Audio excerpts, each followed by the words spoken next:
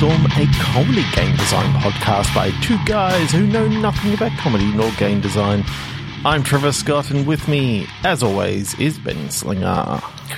Hello and welcome to this week's edition of Bitstorm. Okay, we're going to do something that we haven't done for a little while, which is just because we don't really want to improvise tonight. We thought, let's do some game reviews from games that we've been playing recently and over the last, 6 months or so. Yeah, you and I play a bunch of games. We each have Game Pass. We buy games. We've got Black Market Game Pass now. Yep. We get onto the dark web sometimes and look at indie games that are there. A lot of stuff that maybe doesn't hit the mainstream. So we like to talk about some of those games that we've played and give our sort of impressions. Yeah. Did you want to hit us with your first game tonight, Trevor? Yes. Okay, my first game is Night-time Ballet Choreographer. Yeah, that's a fun one to pronounce, that one. Yes. Old NBC Night-time Ballet Choreographer. As it's known, it's, fan base. Yeah, the small following it's got on the dark web. Mm-hmm. I really like this because it was quite interesting to have a VR game where you had to actually have a Kinect so that you could do the full. Oh, that's how they've gone choreography. That's how they've gone with sort of doing the full body thing. Yeah, because there's obviously a few ways that can be done these days. But you, of course, you've always got old peripherals hanging about. I've got heaps of old peripherals. I've got the Kinect is literally just sitting up up here above where I'm sitting. So, I mean, I'm curious because I didn't play this one. I don't have a Kinect. I tried it. I invited you over and you kept on saying, nah. It's too far, Trevor, to go now. I live too far away from you now. You're still close. You can get here in 3 minutes by car. Yeah, but look, I've got a lot going on. It's not 2 minutes. I've got a lot going on, Trev. No, I didn't manage to come and try it. I did try out sort of the, I gave it a quick go without the Kinect because they have sort of a compatibility mode, but it obviously needs, ballet is so leg and body centric, Yeah. Yeah. And the good thing is you can sort of just give the general pose and, the models make it look amazing. Oh yeah. I mean, it's, from what I could tell, it's a very much the sort of wish fulfillment that you want out of a game in general, particularly a VR game. You feel they've done a really good job of making it feel like you are choreographing this ballet and then performing. Yeah. Well, I didn't get the DLC, so I didn't get to do the performance part because that's only part of the actual, DLC. I think they called it opening night or something like that. Right. Yeah. So all I got to do was choreograph the whole thing, and then I got to sit in the audience and watch them perform my insane routine. That's what I thought was cool was that you essentially you choreograph the whole ballet in pieces. You'd say, okay, this is this person, we're going to do the lead, whatever, the lead male. I don't know the ballet terms and stuff, but we're going to do them first, and you play out their whole thing, including where they're going to lift and where they're going to spin people and different things. And then you sort of switch over. It's okay, now I'm doing the ballerina part, and you plan out their moves, and you sort of have to, it's only going to look good if you sync them up. Which is where really the skill comes in. Yeah, you've really got to get that timing nailed right down. Mm-hmm. But I tell you what, VR can sometimes be a tricky or a fickle beast. Yeah. Because you really do feel like you're right in there. And there were once or twice that I thought, oh yeah, he can catch me. And I nearly jumped. Nearly jumped. Yeah.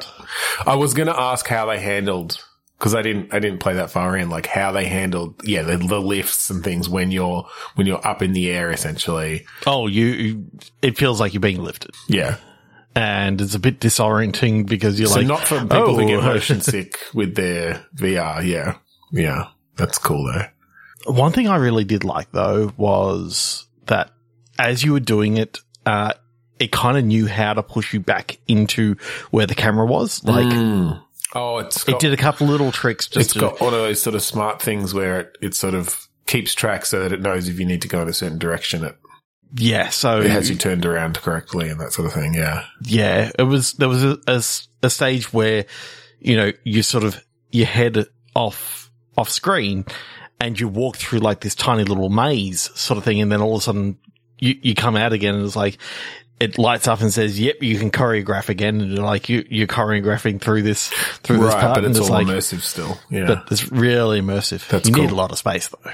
Yeah, I can imagine. I mean, even just one, ballet kick or whatever. Jump. One jump and, my head nearly hit the fan. Yeah. So I had to turn the fan off. Yeah. After that. Yeah. Yeah. I was impressed by your kicks though, because you showed me the video of your final thing. I streamed it. At least I think you joined the live stream.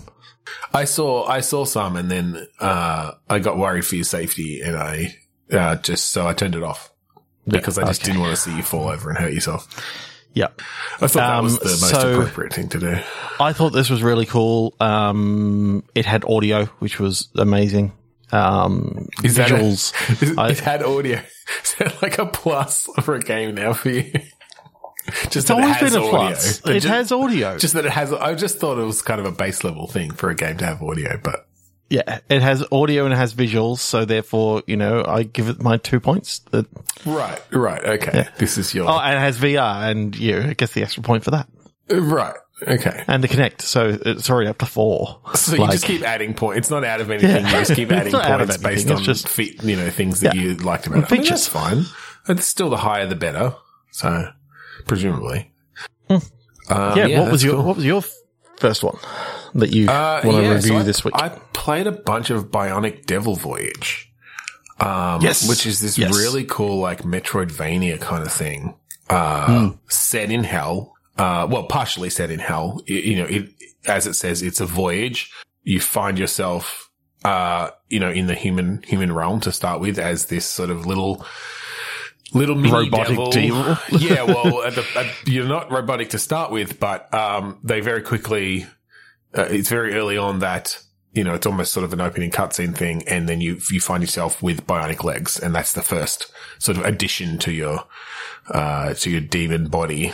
Yeah, I was really quite impressed that they got the license from the old Bionic Man series. Yeah, so it is technically like a spin-off. Yeah, so they had the whole, we can rebuild him, all that. I think actually they got the license. I think they got the license just for that phrase and the sound, because there's no real other tie-ins to story or anything. Oh, it cost $6 million to upgrade the devil. Right. Okay. That's almost a little Easter egg though, because you don't see that until you've fully upgraded and it shows you because you've got the costs that are building as you go. Oh, didn't you see the little price tag on the side that was there the whole time? Like it was fully physically rendered and everything. It was just on your leg. Yeah, I didn't realize that's what that was. There's $3 million on each one, so there were 2 little price tags just flicking around. That was a good use of some nice little physics clothing objects. But yeah, no, I thought it was quite good. The way that it is all one space, like a lot of, like Metroidvanias often are, but had so much variety. You obviously do unlock the doorway to hell. And that allows you to fast travel so easily between the different places that you want to go, because obviously space and time works very differently in hell. Once you sort of regain your access to hell, then you get those additional traversal powers and that sort of thing. I thought it was really quite interesting that they sort of took the idea of, hell is literally infinite. So that was something new for Metroidvania.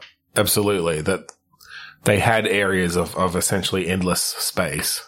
Endless space that you could do anything you wanted, and then when you came back, because of the cyclical nature of hell, like it didn't matter how long you were there for, you could come out at any time that you sort of wanted to. So if you wanted to come out in the past, you could sometimes see yourself going in and pass your previous self. Yeah, and they got away from some of the complexities of that you couldn't actually like interact with your your other selves, but they were definitely recording in some way your motions at different times, and they had a few, puzzles essentially that, you had to go back into the past to actually cause a thing then that you'd previously seen. Like, I think there was like the tree that's blocking one of the areas.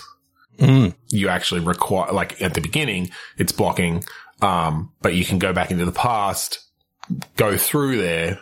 That's actually how you get through to that area, and then there's sort of knock down the tree. And then you have to knock down the tree as part of moving forward. Yeah. Yeah. I like and then later on you can use your bionic legs to actually give you the strength to lift the tree. Yeah, well that's it. Once you've powered them open up later on. Yeah. And added some bionic hands and things too, then you get much more strength and ability to lift things.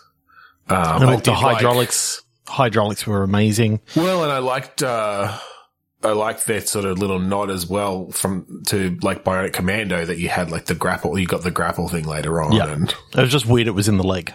That, it was sort of going upside down. The animations are so good. Yeah. You essentially like almost walking upside down, but they extend out to grapple one. Yeah. Yeah. But the animations on that were great. And, later on when you got the bionic wings, that was really quite cool. And you make such good use of them in the Infinite Hell sections, because then you can really like travel and. Yeah, and that's where some of the Easter eggs were. Like, don't know whether you found the door to heaven. Oh, where was that? It was behind Satan's office. Right. Okay. Yeah. And so you went in there, and it was literally I should have known to go through the waterfall. Like, there's always shit behind waterfalls, and of course, I just thought it was a the waterfall of blood in his office. You go through there, and there's a door, and you come out the other side, and it's just, I mean, they kind of cheaped out on it. It was a palette swap. Like, it was exactly the same as the same office, as God's office, basically. You went through the waterfall on the other side, and now it was blue, and everything's white and not red anymore. And it's like, it's fun though. It's a fun little thing. Kind of peaceful. Yeah. Yeah.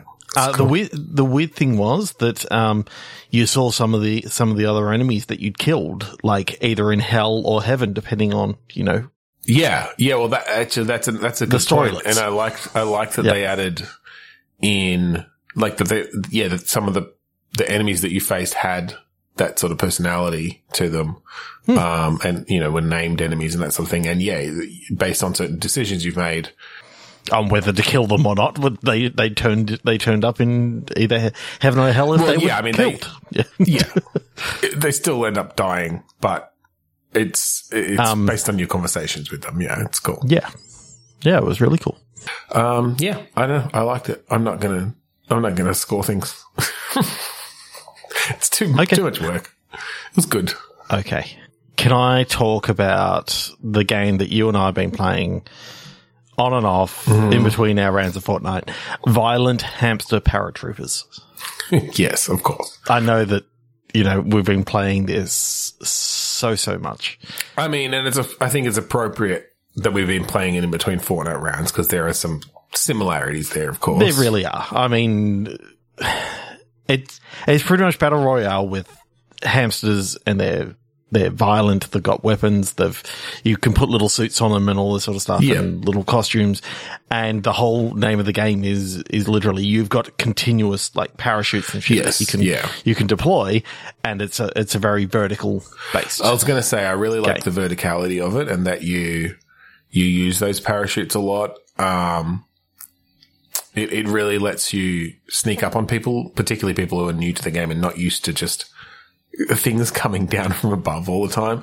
But, while you're parachuting, you're so quiet. It's actually a really good way to get close to someone without them being able to hear you. Except when the wind catches it the first time, where you hear Yeah. And there are those areas of, more wind and obviously if you get stuck in a tornado, then that's noisy, but you get sent back up. One of the ways that you kind of also go up, and rather than always parachuting down, because of course that's, there's only so much you can come down. I really loved like things like the big water bottles to give you health. You know, you got the big water bottles and you can just lick the droplets and that gives you the health back. And again, like hamster balls. The animations like just really make it for the theme of the whole thing. Yeah, I really liked some of the weapons, you know, being able to shoot out.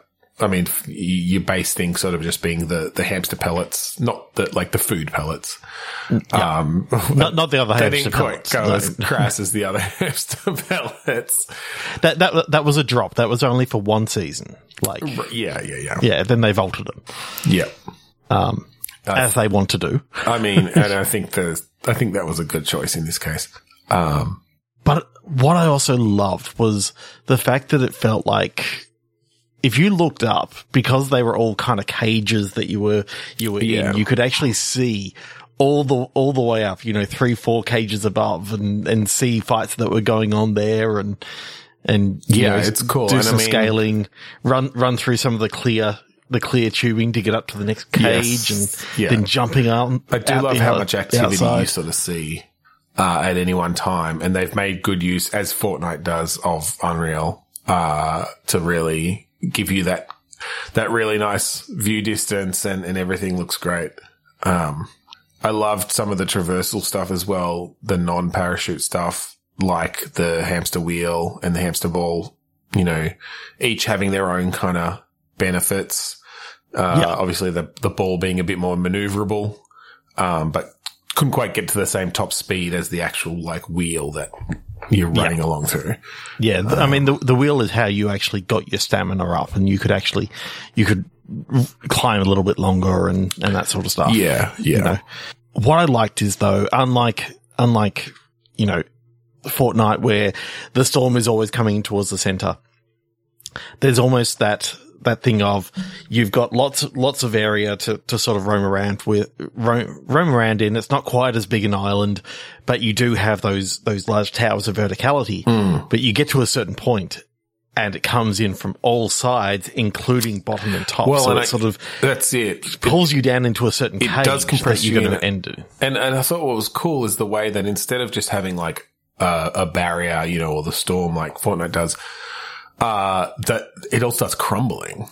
Like it starts falling to pieces, or, you know, or you see someone come and take the top cage away and it's like, okay, well that area is out of it now.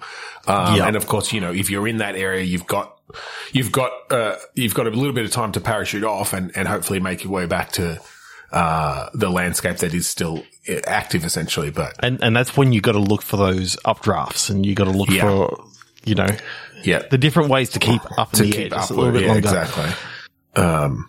That was cool. And then the character customization stuff was great, being able to, you know, different lengths of fur, different, you know, again, the shaders on the hair and stuff was so cool that you could, but you could be kind of a scruffy hamster or a nice, sleek, shining one. I like that they added guinea pigs in there too.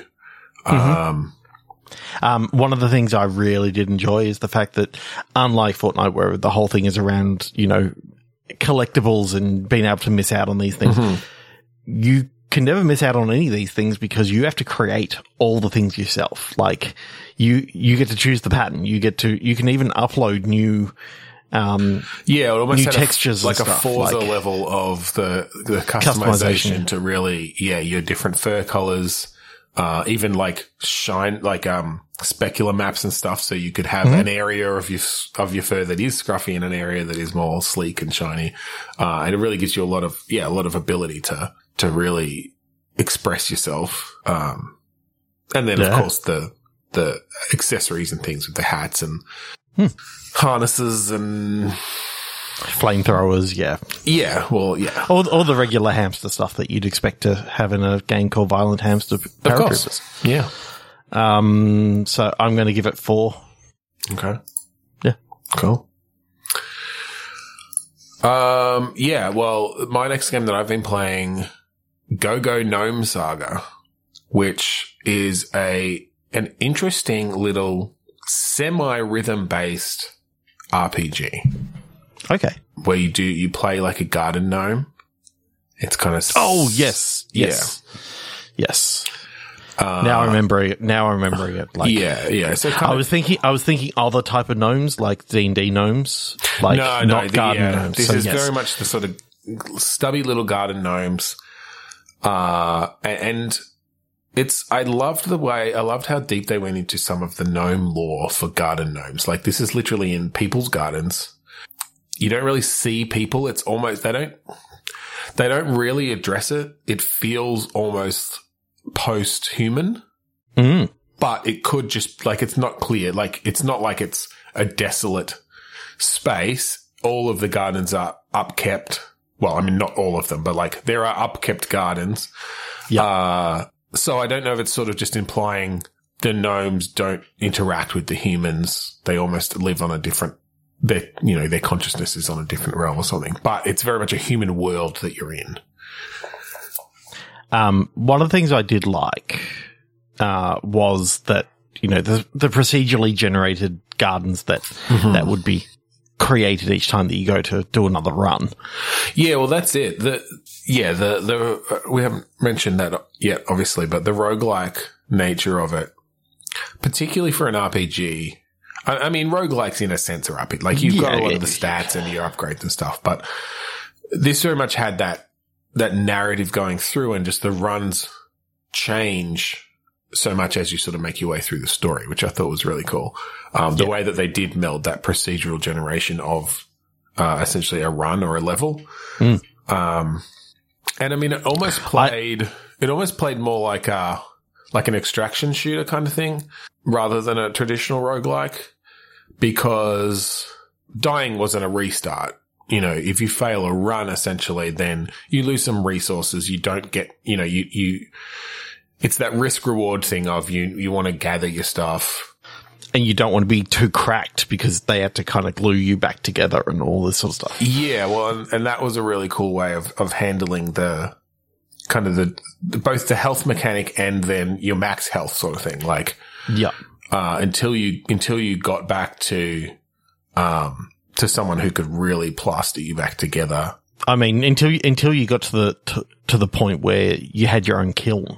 Like, and then you could really put yourself back together properly. Well, that's it. You can build yourself new bodies and things then too. Yeah.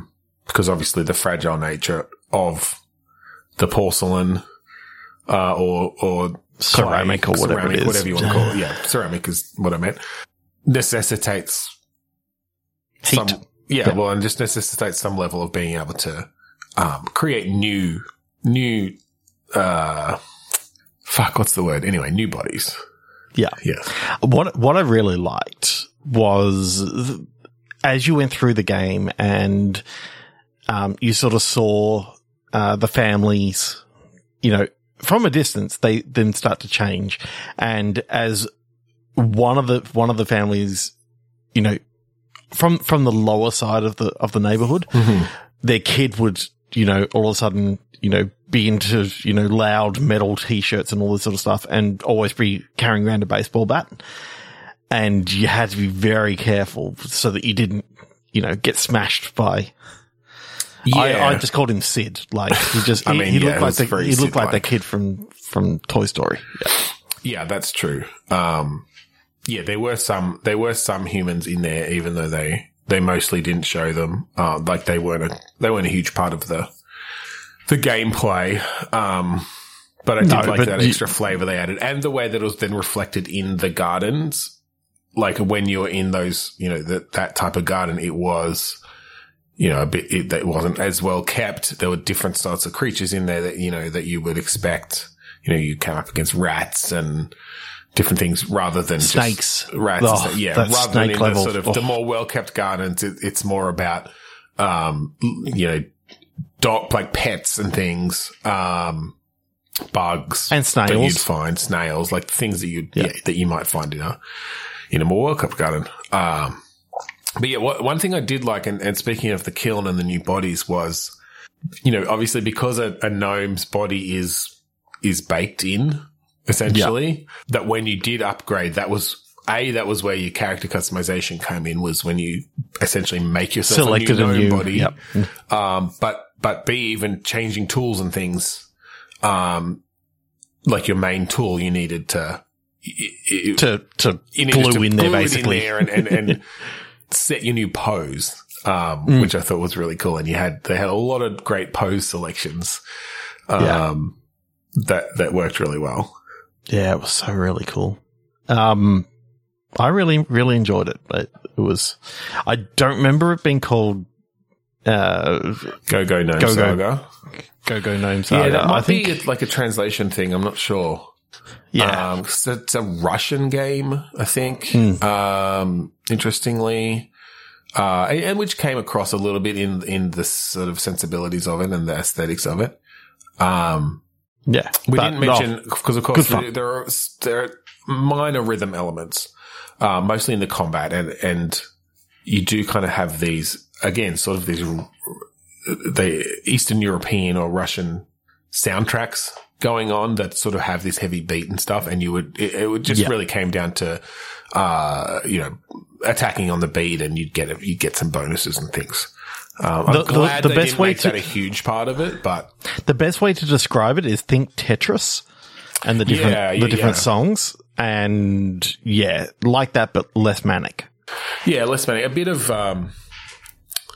the Papers, Please sort of stuff. Not quite as plodding as that. Like somewhere between Tetris and Papers, Please. There you go. Yeah. Okay. Moving on.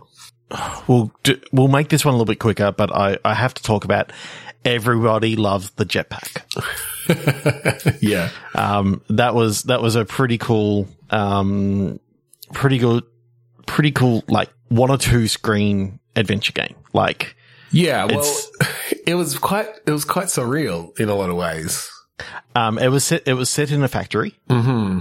And it was set in the office at the front, and then the scientist lab, basically. And, people would come up and they'd ask to see the jetpack, and then they'd go inside, and then they'd never come out. Mm. And it was sort of going through the mystery and realizing that when people went into the scientist lab, they fell in love with the jetpack and they couldn't stop looking at it.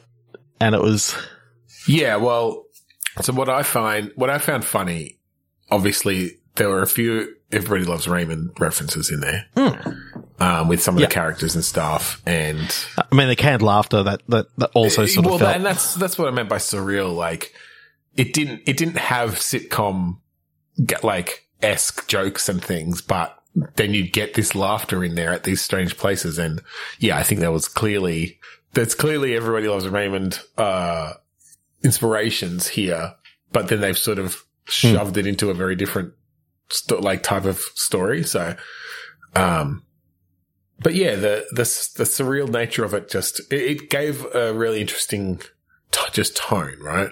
Really did.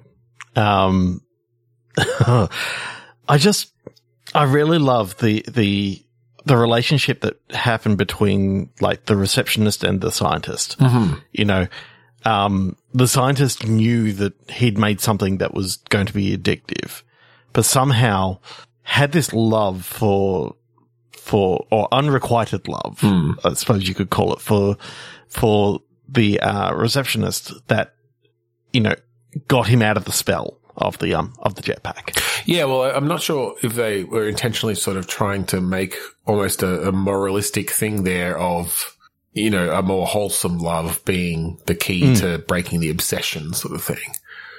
I'm glad they didn't really show us the jetpack fully. I imagine that you'd never want to actually leave the room. It was sort of, by the time that you got in there, everyone was crowded around it. So therefore, so you kind of got little glimpses of it. But I'm really glad that they didn't just end up showing, because obviously in a game they're not going to be able to actually live up to what they've built up then. I mean, the main menu just showing the blueprints. Yeah, and just that was cool. Having that go across and then another one scanning from underneath and like model 1, model 2, and it's totally different. So you don't actually know what the final one is. Yeah. I mean, just the fact of it being that it's a jetpack that has enthralled people to this degree, like to a hypnotic degree, is so surreal and ridiculous. But it worked. It worked well. I liked it. But and then the twist at the end. Like, I don't know whether we should say it. But I mean, maybe just give a hint. Sentience. Yeah. Okay. I mean, that's, Well, I mean, that's a pretty big giveaway, but yeah. But maybe we'll leave it. We won't go too much into the sort of how it ends, but check it out. If you can find it on the dark web, get out your onion browser and so I guess last one, probably. This one was cool and a bit of I liked anyway, Galactic Shaving on the Oregon Trail. Yes. So this is basically not a remake, like it's not the same gameplay as Oregon Trail, but it is essentially a sci-fi space-based Oregon Trail-esque, traveling. And what I liked is, they've got Oregon Trail in the name, but it's just, I think that was to get name recognition because it was actually called the Orion Trail in the actual game. Yes. So, it felt more space-like. That's it. But, and interesting for them to put shaving in there. I think that, again, they were just looking for something unique because yes, there are, you can cut yourself shaving as one of the things and end up with an infection and die. Like as with the Oregon Trail, there were lots of different things to shave. Lots of different things to shave. You're not just shaving yourself. Yes. Yeah. I mean, I took it to be, you were shaving the skin off of the apples with the blades, and you were shaving the wool off the spaceship. Yeah, that's true. And I mean, I guess we should, for anyone who's played Oregon Trail, you get a sense of the gameplay. You kind of set up your starting location, your location and your gear and your people. You've essentially got this sort of space caravan going. Space convoy. Space convoy. We got a big space convoy. And you essentially, and I mean, one of the reasons that you and I love this so much is storylets, right? Like they've made good use of storylets that as you are going through this trail, I mean, it's got sort of an FTL-ish vibe. Or I mean, FTL-ish kind of had an Oregon Trail vibe, I guess, in a sense of, you go through locations and, coming across different groups, different stories, different little things that you just have to resolve in different ways based on the resources you have and the people you have and their traits. And then as you've got some of the mundane day-to-day sorts of things, that you also end up resolving, again, based on your resources and stuff, like shaving and food. One of my favorite storylets that happened in my game was just one that came out of nowhere where on the first night we came across like a group of bandits that instead of fighting them, we befriended with like beer and pretzels and all this sort of stuff. And David, their leader, actually joins the caravan. Joined the caravan and fell in love with my character whose name was Chrissy. Yep. And they just had all this different stuff going on. He actually helped, save the caravan. It's the only one that I got very close to finish. Yeah. Yeah, see, that's what I say love. Very close because, we got 69% through the Orion Trail. Nice. That's what I love about A, storylets, and B, just the system-based nature of it is that you can, like these sorts of games are often described, they're story-making engines then, right? Yeah. Like, you've just told this story of coming across bandits, befriending them, falling in love with them, and then having them be the hero that essentially, nearly got you to the end. Yeah. Like, that wasn't planned. The storylet itself didn't even have that. It's just like once the resolution of that initial storylet was that character joins your crew, and then it was the traits and the interactions between your characters that are in your crew that built it from there. Like, yeah, I love that sort of stuff. And this does it really well. And it's just a lot of depth to it. And, you just end up with a lot of those, what's the word? I always try to say immersive, but that's not what I'm meaning. Yeah. This happens. Emergent. Fuck. Every single time I try to think of the word emergent. Yeah. So much cool little emergent stories that come out of it. I could have done with less graphic sex scenes, though. I mean, that might have been, I didn't get that many. That might have been your RNG on the storylets that got built, but it got really graphic there for a little bit. You saw shit that you really didn't want to see, and you couldn't skip it. Well, and we talked about the shaving. Like, there were many different things that got shaved. So many different things that got shaved. And particularly when they weren't all, like, they're aliens in the game. They're a different species of creature. I was impressed. We shouldn't talk about the eight-legged being. It didn't only have 8 legs, did it? No. Between each 2 legs, there was lots of hair. Lots of hair and some sort of genetic instrument. Yes. Need you say more? The fact that you saw all of it, it was really graphic. But anyway, I love the story. Let's this is why this game ends up sticking to the dark web and hasn't had a wider release. Yeah, which is disappointing in a way. But look, they've got their artistic goals, their vision, and they've stuck to it. So yeah, cool. Yeah. Well, look, I think that's it. Yeah, let's finish it up there. If you want to find our previous episodes online, go to podchaser.com/bitstorm and shoot us a review. Let us know if you've played any of these games. If you're, one to venture out in the dark web as well. Tell us what you thought. If you like the song that we play at the start and end of each episode, that is Mount Defiance off of the album Containment Failure by the band Kuradust. You can find it at kuradust.bandcamp.com. It's free. That's right. So thank you again for joining us this week on Bitstorm. I'm Ben Slinger. I'm Trevor Scott. And I have 8 penises.